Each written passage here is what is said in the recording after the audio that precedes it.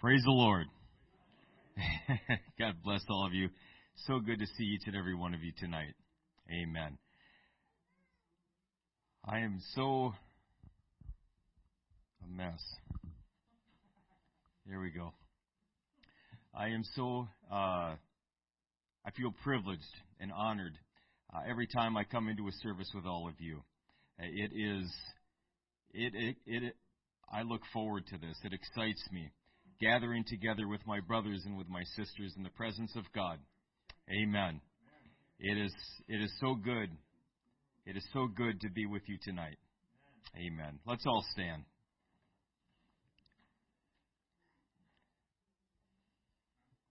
I look forward to receiving from the Lord tonight. He always has something good for me. I'm so thankful for Him. Amen. Let's call out on His name. Let's seek His face. Let's receive of Him anything, everything that He wants to give tonight. Lord Jesus, we worship You. We praise You. We laud and we magnify You. Thank You, Jesus, for this opportunity You've given us tonight to enter into the presence of God. Thank You, Jesus, that You have afforded us an opportunity one toward another to gather together in Your presence. To gather together with our brothers and with our sisters, to bind together as one body, entering into the presence of God. Hallelujah, Jesus. What an awesome hope we have in You. What an awesome promise that we have in You. Thank You, Jesus. Thank You, Jesus, for providing all of our needs. Thank You, Jesus, for saving our souls. Thank You, Lord, for healing our bodies, our minds, our spirits. Thank You, Lord Jesus, for all that You've done, all that You are doing, all that You've yet to do in our lives, in our midst here today. I pray in Jesus' name that Your name would be lifted up and magnified here, that You would be worshipped and glorified in this place, because it is You, Lord Jesus, and You only. You're the reason that we're here. You're the reason that we breathe today. You're the reason that we were created. Hallelujah, Jesus. And what an awesome creation we are in You. That You have made us into Your image, that You have made us new creatures in You. Hallelujah, Jesus. We give You all the glory. We give You all the honor. We worship You and we praise You, because only You are worthy. You are worthy and You only to receive all worship and all praise, to receive all glory and all honor. Hallelujah, Jesus. Hallelujah, Jesus. I worship You. Thank You, Jesus, for all that You have in store for Your people tonight. I pray that You would undergird them with strength, that You'd encourage them in the Lord their God. Oh, hallelujah, Jesus, that a spirit of revelation would go forth from this place tonight. Help us, Lord, to see. Help us, Lord, to receive truth tonight. Hallelujah, Jesus. We give You all the glory. We give You all the honor. We worship and we praise You. In Jesus' name we pray. Thank You, Jesus.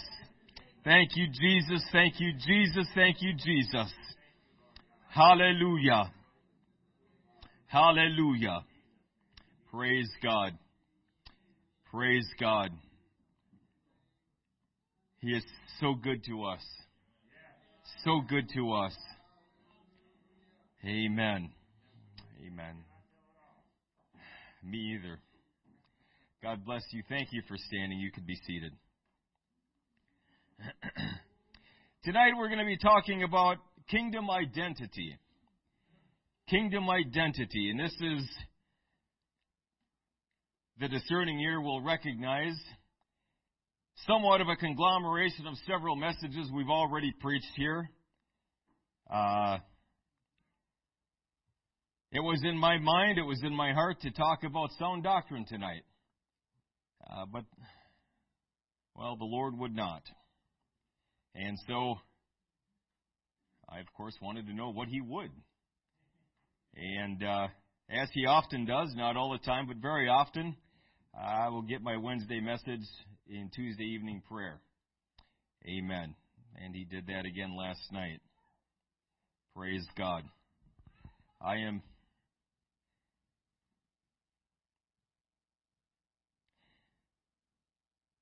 so humbled and so grateful that the Lord speaks to His people. And certainly not always in an audible voice, but also certainly in ways that you absolutely know. There's no doubt in your mind that this is from God. This is from the Lord. I'm not speaking about the message necessarily, but just in general. When we go to the Lord in prayer, it is so wonderful, so awe-inspiring to me that this high and lofty one would deign to dwell with me, to speak with me, to commune with me. It's such an awesome concept. I love it. I love it. Anyway, Ephesians chapter 6, starting with verse 1. We'll start there. After we read that passage of Scripture, we're going to but 1 Corinthians chapter 10. Ephesians chapter 6 and then 1 Corinthians chapter 10. Ephesians chapter 6, starting with verse 1, states this: Children, obey your parents in the Lord, for this is right. Honor thy father and mother, which is the first commandment with promise, that it may be well with thee, and thou mayest live long on the earth. And ye fathers, provoke not your children to wrath, but bring them up in the nurture and admonition of the Lord. Servants, be obedient to them that are your masters according to the flesh. I suppose in today's vernacular we could read that, employees. Be obedient to your employers, with fear and trembling and singleness of your heart as unto Christ. Not with eye service as men pleasers, but as the servants of Christ, doing the will of God from the heart, with good will doing service as to the Lord, and not to men. Knowing that whatsoever good thing any man doeth, the same shall he receive of the Lord, whether he be bond or free. And ye masters, do the same things unto them, forbearing threatening, knowing that your master also is in heaven. Neither is there respect of persons with him. Finally, my brethren, be strong in the Lord, and in the power of his might. Put on the whole armor of God, that ye may be able to stand against the wiles of the devil. For we wrestle not against flesh and blood, but against principalities, against powers, against the rulers of the darkness of this world, against spiritual wickedness in high places. Wherefore take unto you the whole armor of God, that ye may be able to withstand in the evil day, and having done all, to stand. Stand therefore, having your loins girt about with truth, and having on the breastplate of righteousness, and your feet shod with the preparation of the gospel of peace.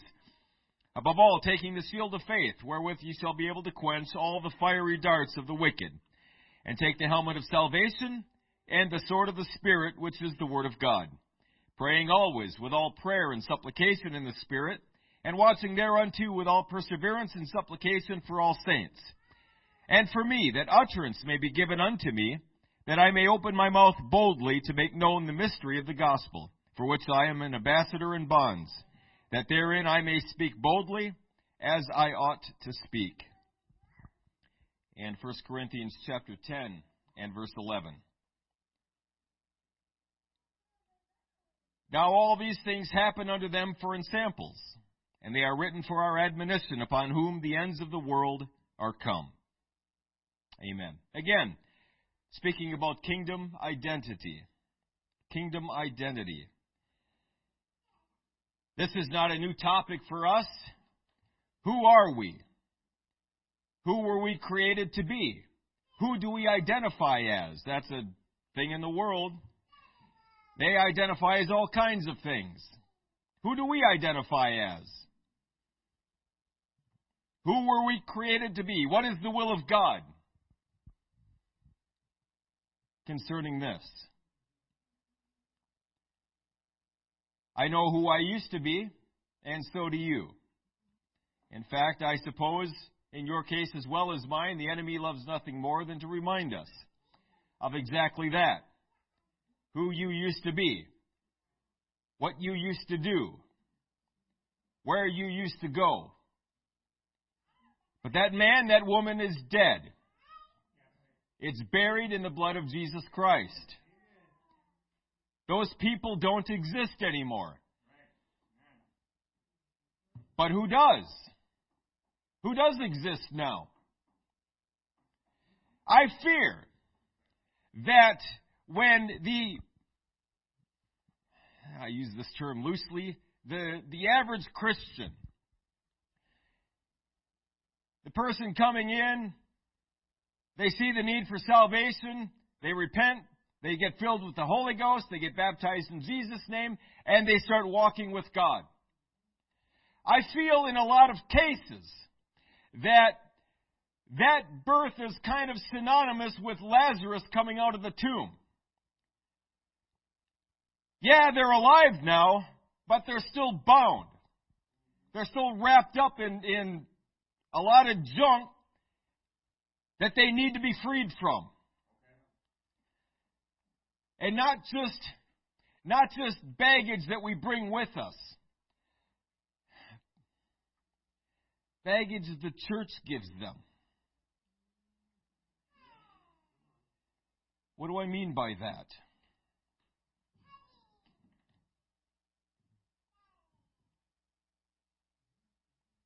As we go on, I'll try to answer that question.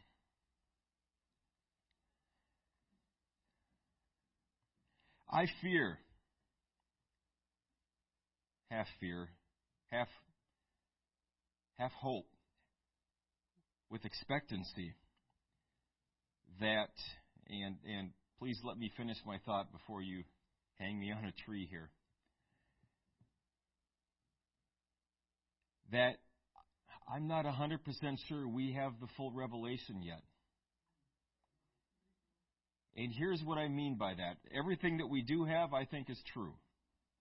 We're not changing anything. Okay? The doctrines we have, they're absolutely true, biblical.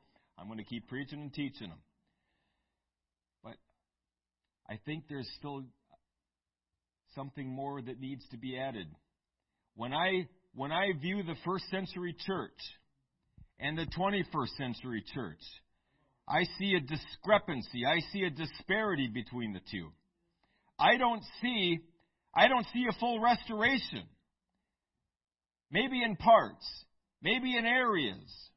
I think God is trying to reach His church. I think God is speaking to His church through prophets and through great men of God. I've heard some of them. You guys have heard some of them. The messages are crazy, and they're like, that can't be right, can it? You start looking at it, and it's like, I can't disprove it. I can't prove it wrong. It looks to be right. I gave you that one example of I still can't remember his name, Brother Martinez, talking about releasing his authority and bringing it back in, and Gonzalez, thank you, Brother Gonzalez. Like, that sounds weird.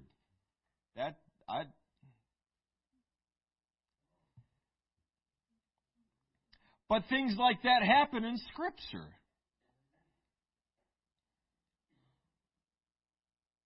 When I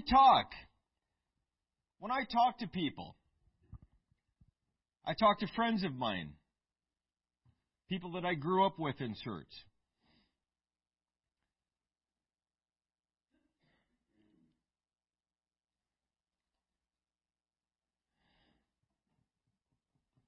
This is going to be a fun one. I think that Christians should be more excited, more hopeful, more passionate about the things of God. And not just the things of God, but what God is doing, what God wants to do. Looking with expectancy, looking with faith and with hope toward the future. Yeah, these things were awesome, but man, He's getting ready to really bust this thing open. He's really getting ready to do something awesome. How do you know that? Because that's the kind of God I serve. That's all I need to know. I mean, I got all kinds of Bible for it, which is nice too. But if I didn't have any Bible, I would still think that way because I know who it is that I serve. I know the kind of God that I serve. I know what He's done for me in the past. I read the Scriptures and I see what He did in the first century church. What He did through people like you. Through people like me. And it seems like, and forgive me, please forgive me, but it seems like when I talk to people about stuff like this, I get at least mentally shut down.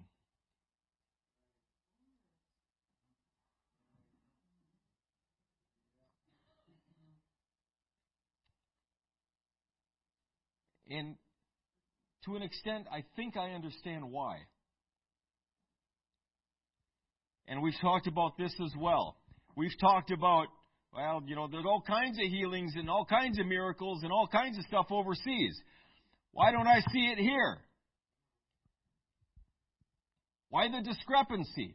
I've heard all kinds of answers. I have my own ideas. I think one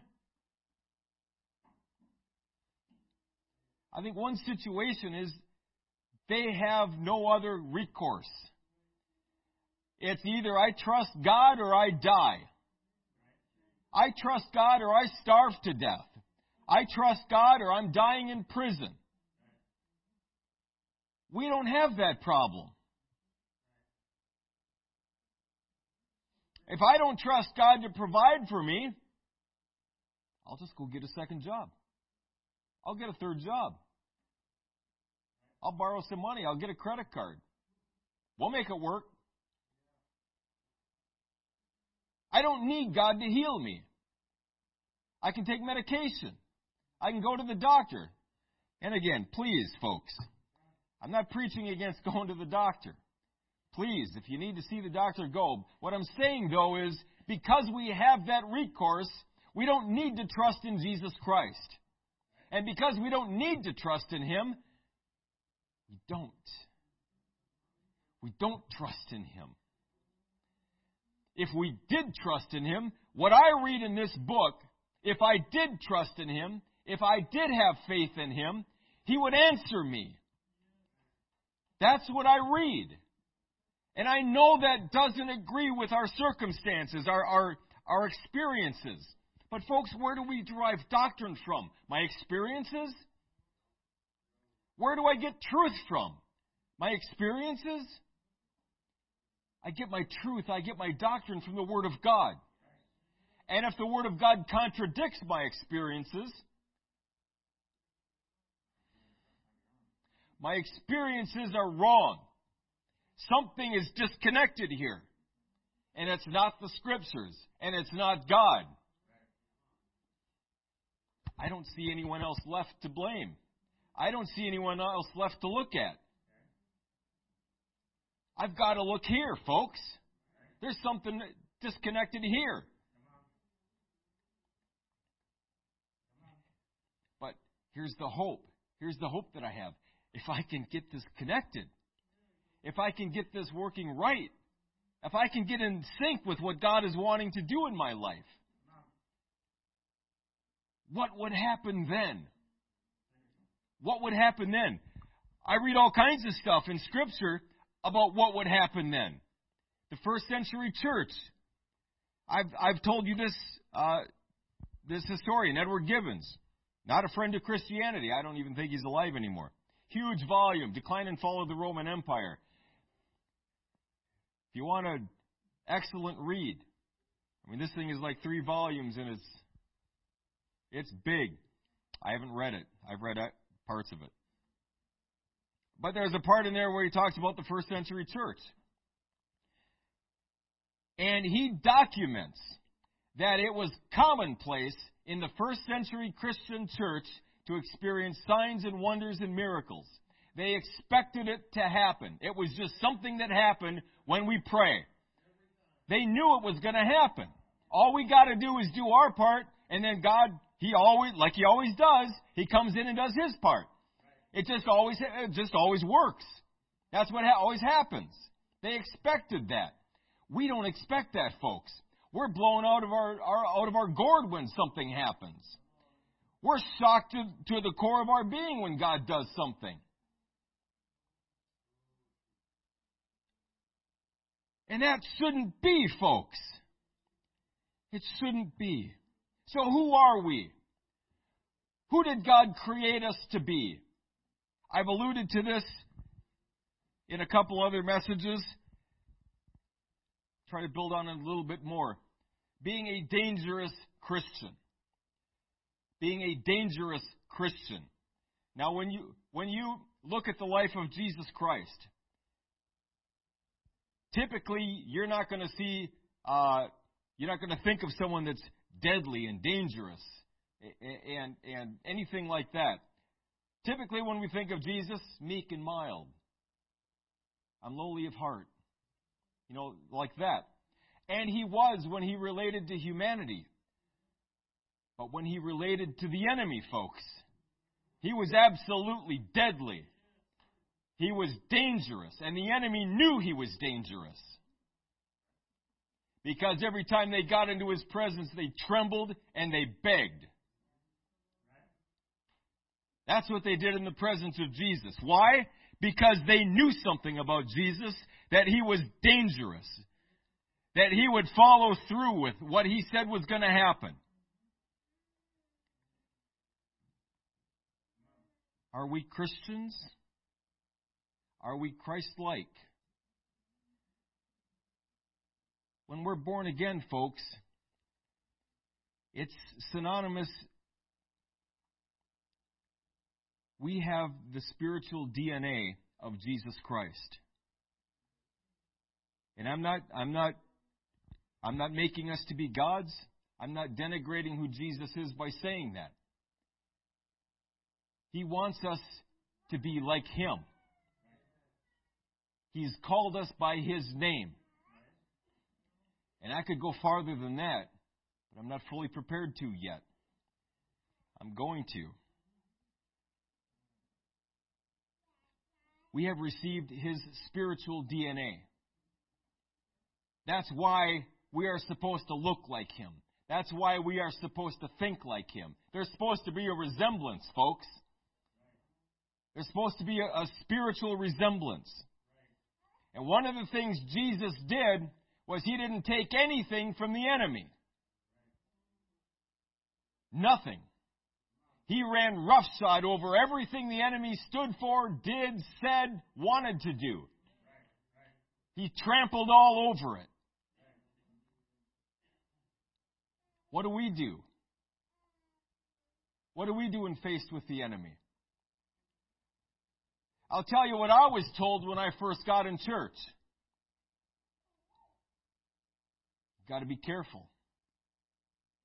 You start praying against demons and devils, you've got to be really careful when you do that. Because you're stirring up a hornet's nest. They're going to get you. So you need to be absolutely sure what you're doing. And I was like, I don't have a clue what I'm doing. I better not do that.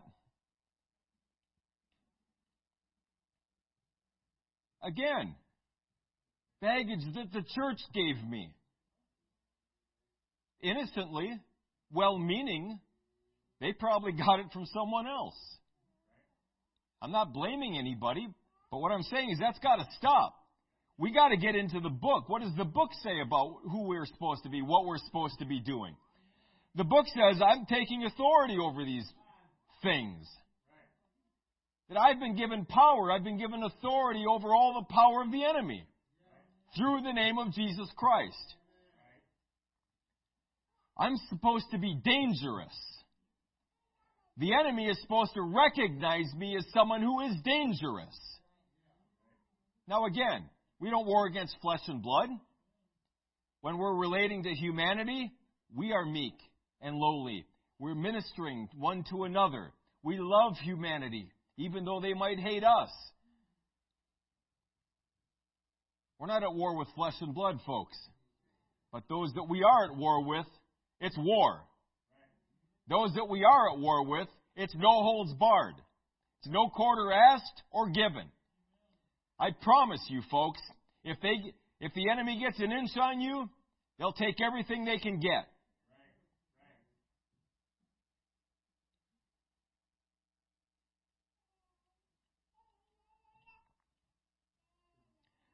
So this dangerous God that we serve, I want to read you some scriptures about how God feels about the enemy, how we ought to feel about the enemy. The enemy is not someone to be ignored. We are required to engage the enemy. You're not going to get to bury your head in the sand and hope they disappear and go away. They're not going away, folks. Look out there. Leviticus 26, 7 through 13 says this. This is God speaking to His people. And ye shall chase your enemies, and they shall fall before you by the sword. 5 of you shall chase 100, and 100 of you shall put 10,000 to flight. And your enemies shall fall before you by the sword, for I will have respect unto you, and make you fruitful, and multiply you, and establish my covenant with you. Ye shall eat old store, and bring forth the old because of the new. And I will set my tabernacle among you, and my soul shall not abhor you.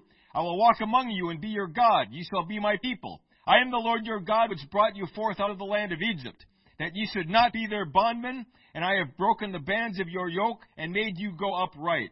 Isn't that exactly what Jesus did for us? We were the bondmen, the bondwomen of the enemy. But He set us free.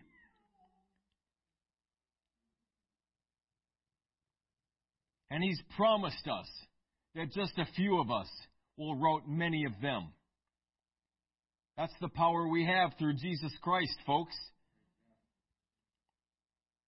Deuteronomy 28:7 says, The Lord shall cause thine enemies that rise up against thee to be smitten before thy face.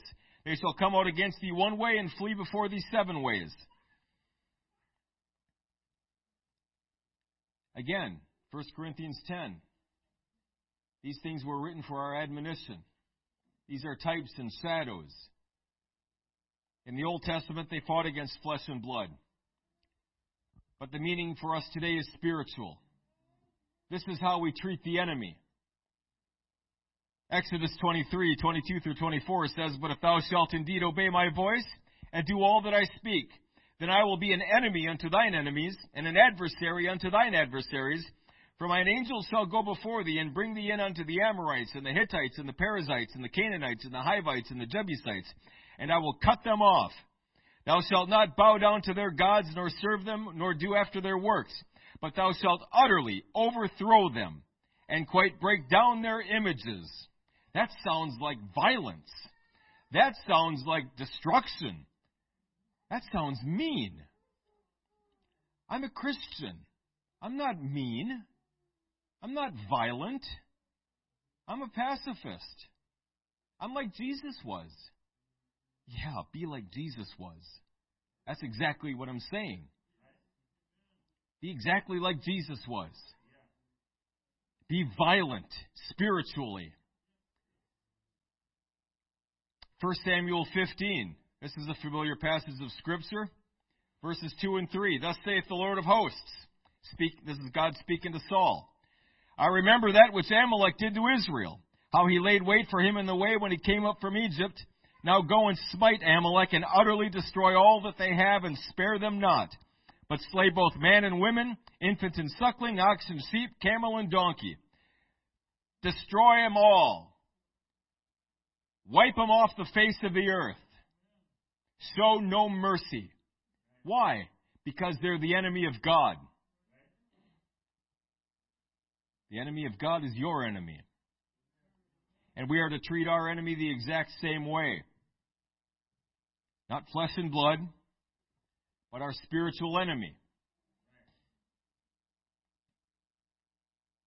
Luke 10:19 says, Behold, I give you power to tread on serpents and scorpions, and over all the power of the enemy, and nothing shall by any means hurt you. Over all the power of the enemy. Here's a thought that came into my mind recently. Who's the prince of the power of the air? Who's the ruler of this world? Who gets to tell Satan what to do?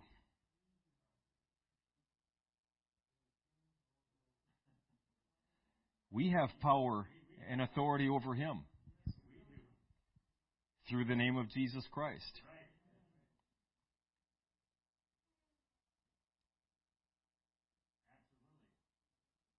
So when I look at it like that,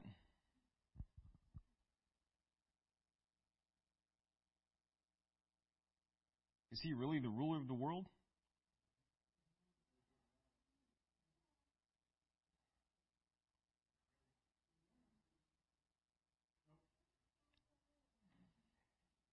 And this kind of ties into where I think the Lord is leading me personally.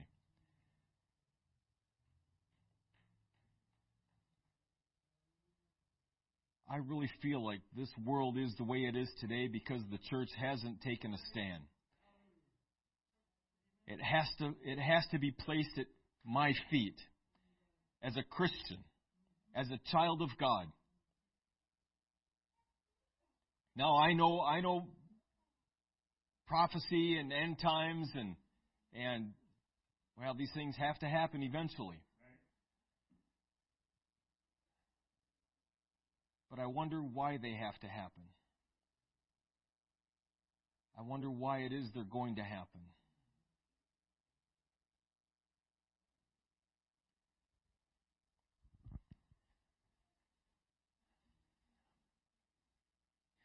The power and the authority that we've been given, folks, we haven't scratched the surface. I don't know if, for me anyway, I don't know if I've had the first clue as to what I'm really supposed to be doing with all of that.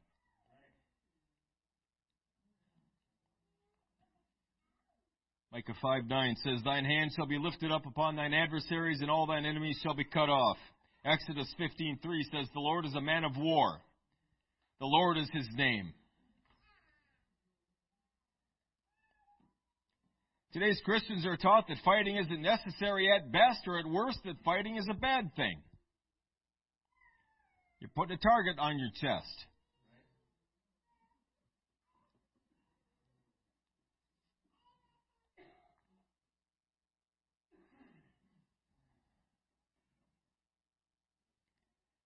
This quote isn't mine. I couldn't find the source of it, but I had it written down from somewhere. In any case, the quote is this: "Only a dangerous man can choose peace. The weak and fearful are relegated to it." I like that. I like that a lot.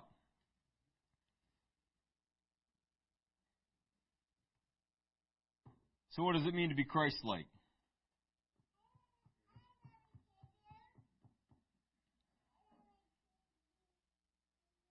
Luke chapter 8, verses 26 through 32. I want to spend just a little bit of time here.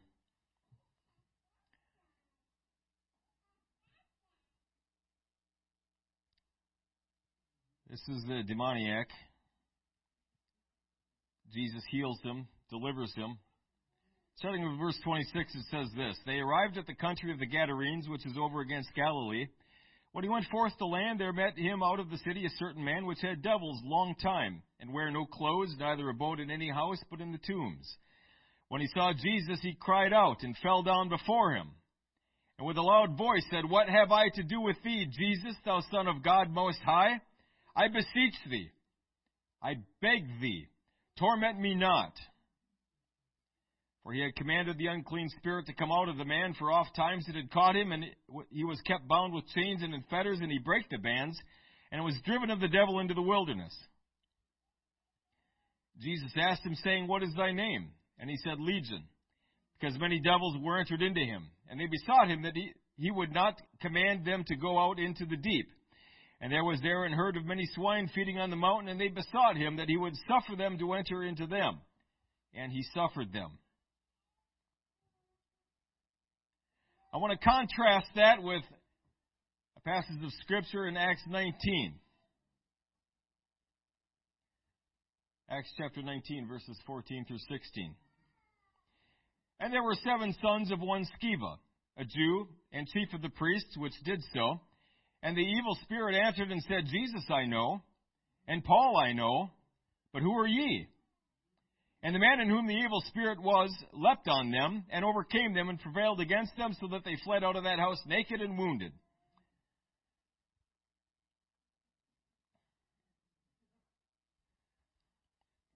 Now here we see someone who is most certainly not dangerous, and the enemy knew it. I abjure thee by God whom Paul preacheth. What? Boy, that sounds very powerful and confident, doesn't it?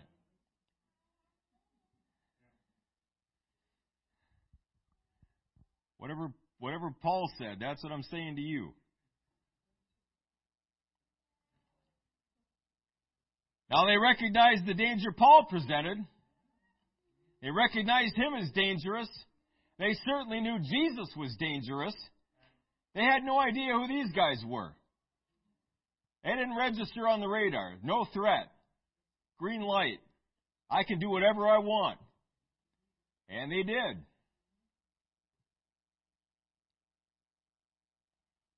They knew the sons of Sceva weren't a threat, and so the enemy did what they wanted to do to them. Period. Does the enemy recognize me as a threat? Does the enemy recognize you as a threat? As someone who is dangerous? That's something you're going to have to answer yourself. In the Gospels, when demons were confronted by Jesus, they trembled and were afraid in His presence. They besought Him. They begged Him. They pleaded with Him. Let me do this. Let us do that. And Jesus said yes or no. And that was it. 2 Corinthians 5:17 says, if any man be in Christ, he's a new creature. Old things are passed away. Behold, all things are become new. What kind of creature did we become?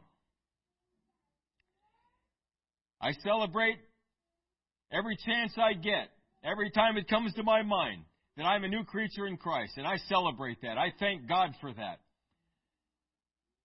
But what kind of creature did I become? It occurs to me that I really haven't spent a whole lot of time thinking about that. I knew who I used to be. I know who I used to be. I don't need to think about that. But what kind of creature did Jesus make in me? I now possess His DNA. Not just in character either, but also in capability.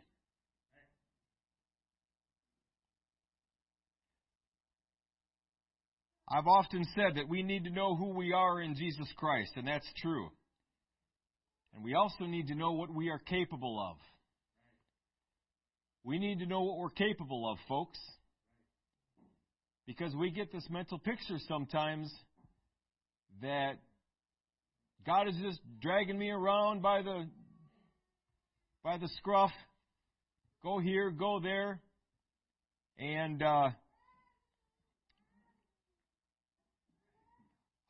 I understand what people are saying. I mean, He's the Lord. He tells me what to do. Absolutely He does. But that's not the entire picture I get in Scripture.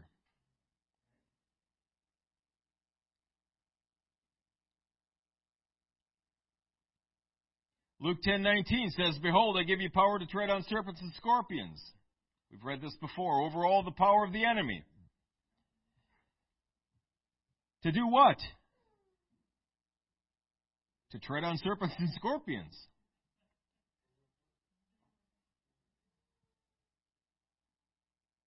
To stomp over all the power of the enemy. When the enemy comes against the kingdom of God, we shut him down. Period.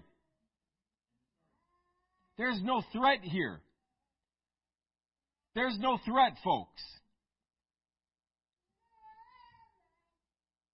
Did they threaten Jesus at all? Well, they crucified Him. Yeah, but that was the whole plan, right? That was the perfect will of God. That's what advanced the kingdom forward. There's no spiritual threat here. At least there ought not be.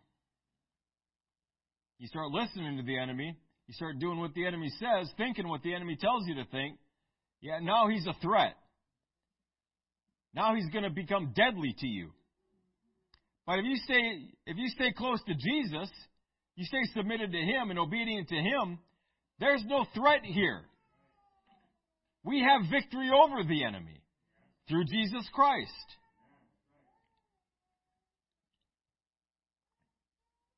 John 14:12 says, Verily, verily, I say unto you, he that believeth on me, the works that I do shall he do also. And greater works than these shall he do, because I go unto my Father. Jesus did some pretty amazing things. Some pretty miraculous things. And He's saying, go out and do more.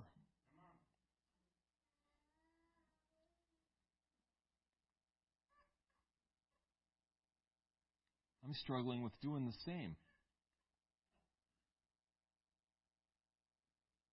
He's telling me to do more. Matthew 10:7-8 says, As ye go, preach, saying, The kingdom of heaven is at hand. Heal the sick, cleanse the lepers, raise the dead, cast out devils. Freely ye have received, freely give. None of these things, folks, are any good against the physical enemy. But they are most effective against our spiritual one. This is exactly the power of the enemy that we're called to stomp over. He gives someone sickness, we heal it in Jesus' name. Jesus heals it through us. You know what I'm saying? We don't heal. Jesus heals. Cleanse the lepers. Raise the dead. We have authority over that too. Because Jesus has authority over that. And again, folks, that's what I'm trying to communicate. I'm trying to communicate to me as well. I'm trying to get me to understand this. The kind of authority Jesus Christ has given His church. The authority that He's given you as a child of God.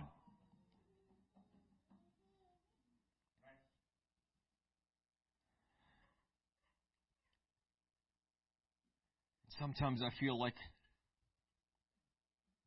I'm a small child, scared of the dark. And I'm supposed to be more than a conqueror through Him that loved us.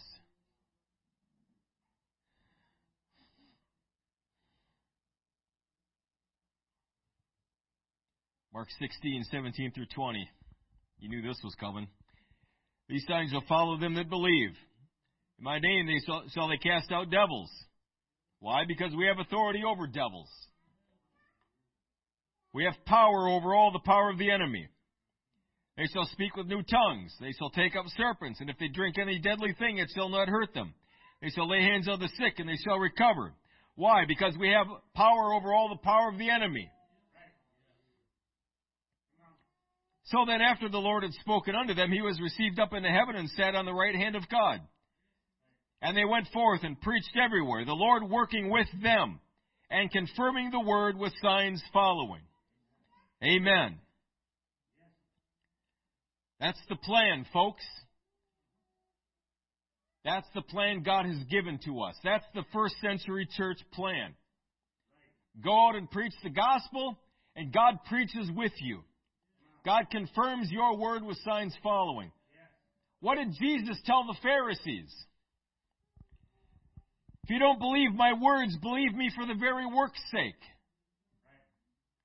Right? Jesus was asking them to believe me because of the signs and the wonders, the miracles. That ought to let you know that God is working here in our midst. And isn't that the very purpose of it? To demonstrate to people, to unbelievers, this has nothing to do with me. This has everything to do with God. I can't raise the dead. I can't heal anybody. I can't even take care of a cold. They are man colds. So there is that. I mean, That's men, you know what I'm talking about. It only hits men. I can't do anything with that. God can. God does. In the first century church, He did it all the time. When He was ministering here on earth, He did it all the time. Several times in passages of Scripture, He says He healed all of them. He healed every one of them. I can't. Every time I think I've got this stupid thing resolved, it gets stuck in my craw again.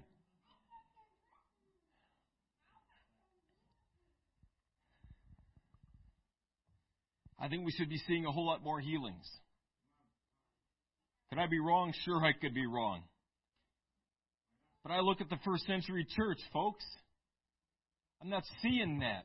I'm not experiencing that in my own life, my own ministry, and I want to. I want you guys to experience that. I want every Christian to experience what they experienced in the first century church. And we're not. We're just not. And there's a disconnect there somewhere.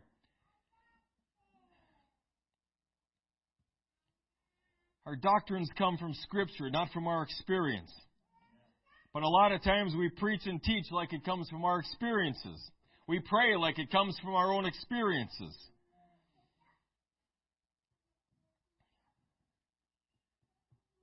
I know Scripture sometimes contradicts what we think is true. It sometimes contradicts what I experience in my own life. But that's fine.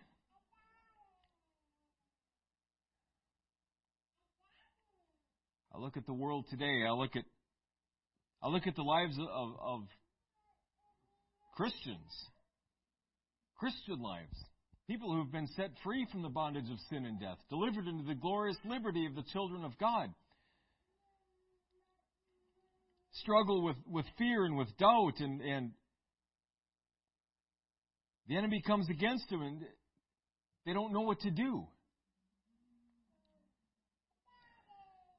I'm reminded again of Neville Chamberlain, the Prime Minister of Great Britain, right before World War II.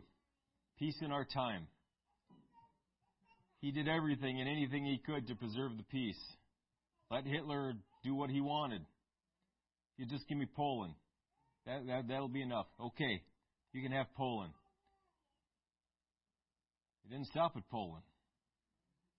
He just kept going. And Chamberlain, he was willing to just, okay, if you'll stop here, that's fine.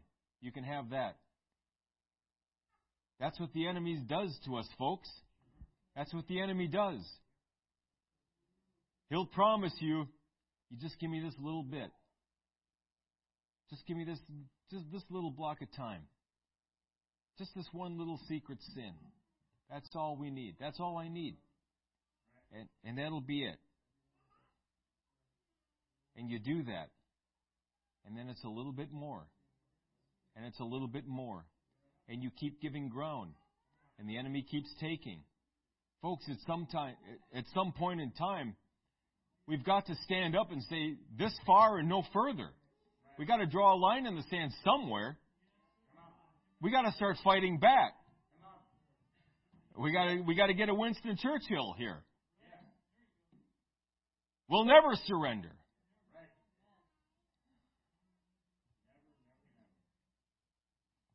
Part of his speech,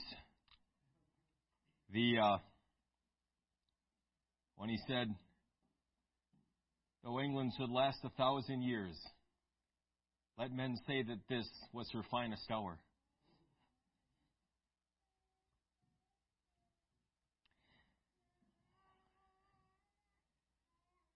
I'd like to see that of the church. The church has a 2,000-year history and still going strong. But I love those witnesses in Hebrews chapter 12. I'd love them to shout and proclaim, this church, this time, this is her finest hour. Jesus was a warrior. He was a fighter. He was a conqueror. He ran roughshod over everything the enemy had set up in Israel. Anytime the enemy popped its ugly head up, he squashed it. He stepped on it. And I'm using words like this on purpose, folks. We're not supposed to be delicate with the enemy.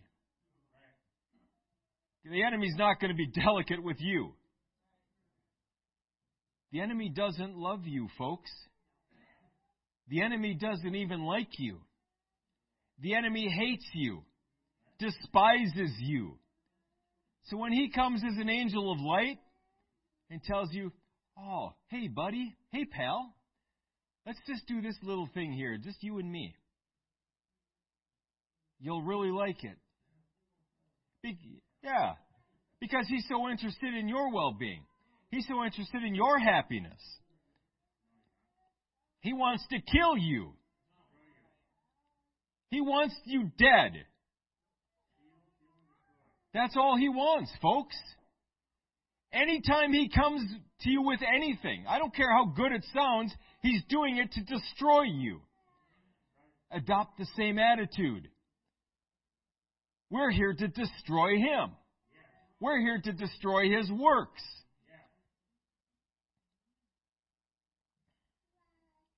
In conclusion,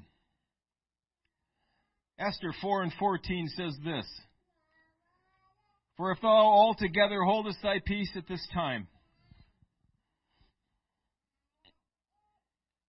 then shall their enlargement and deliverance arise to the Jews from another place. But thou and thy father's house shall be destroyed. And who knoweth whether thou art come to the kingdom for such a time as this? We are here in this place and in this time on purpose. God has placed us here very specifically.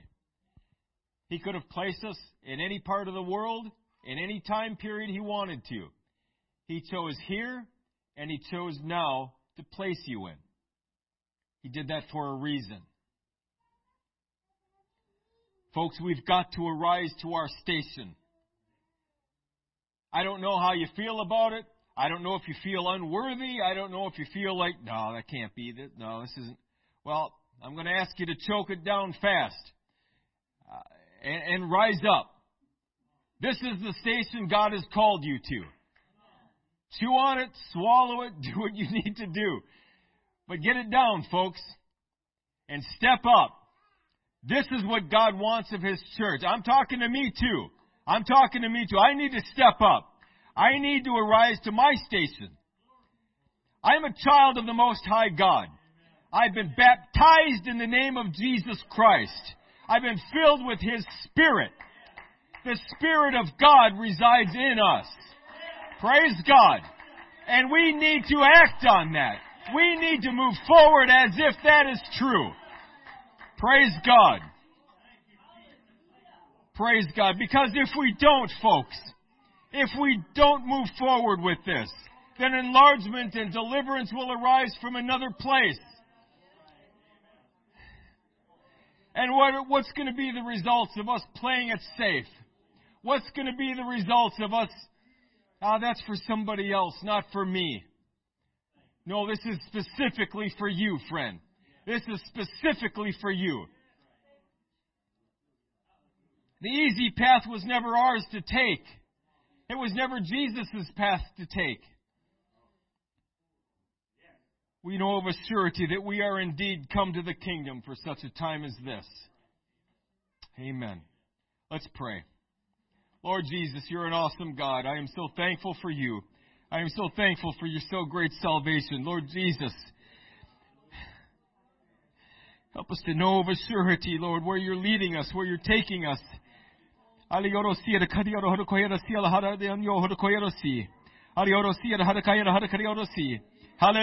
Jesus. We want to know, Lord Jesus, we want to know wherever You're taking us, Lord. We want to step into that office. We want to step into that realm. Lord Jesus, we want the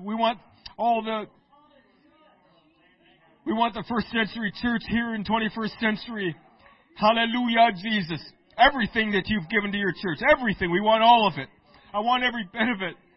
I want to be used, Lord Jesus. I want to be used of you mightily. I want to fall into the perfect will and plan of God. I don't want to do these things my way. I want to do them your way. It's got to be your way. You're the Lord. This is your church, and we are your people. Hallelujah, Jesus. We're filled with your Spirit. We're filled with your Spirit. We're baptized in your name. This is all about you, Lord God. Lead us and guide us, I pray, into all truth. Hallelujah,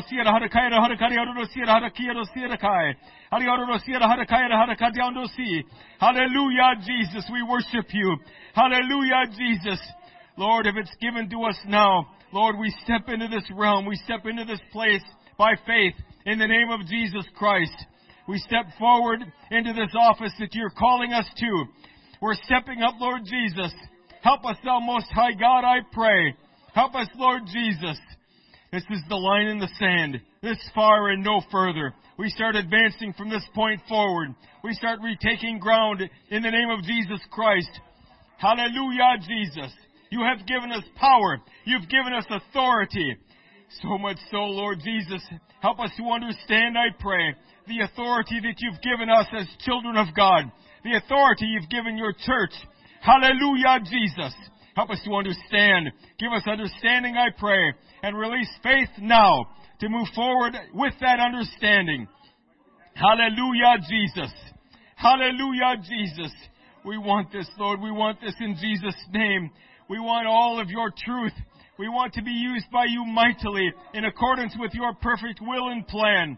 The design that you laid out for us, the design that was given to your first century church. Help us to follow that. Help us to follow it to the letter. In Jesus' name, wherever it takes us, wherever it leads us, help us to follow you to the ends of the earth. Help us to follow you to victory. Help us to follow you all the way to heaven. Hallelujah, Jesus. Hallelujah, Jesus. We worship you. We worship you, thou Most High God. Thank you, Jesus. Thank you, Jesus. Thank you, Jesus. Thank you, Jesus. Hallelujah. Hallelujah, Jesus. Praise God.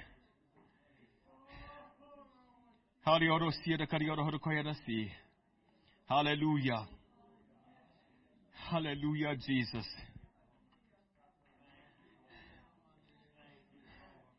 Praise God.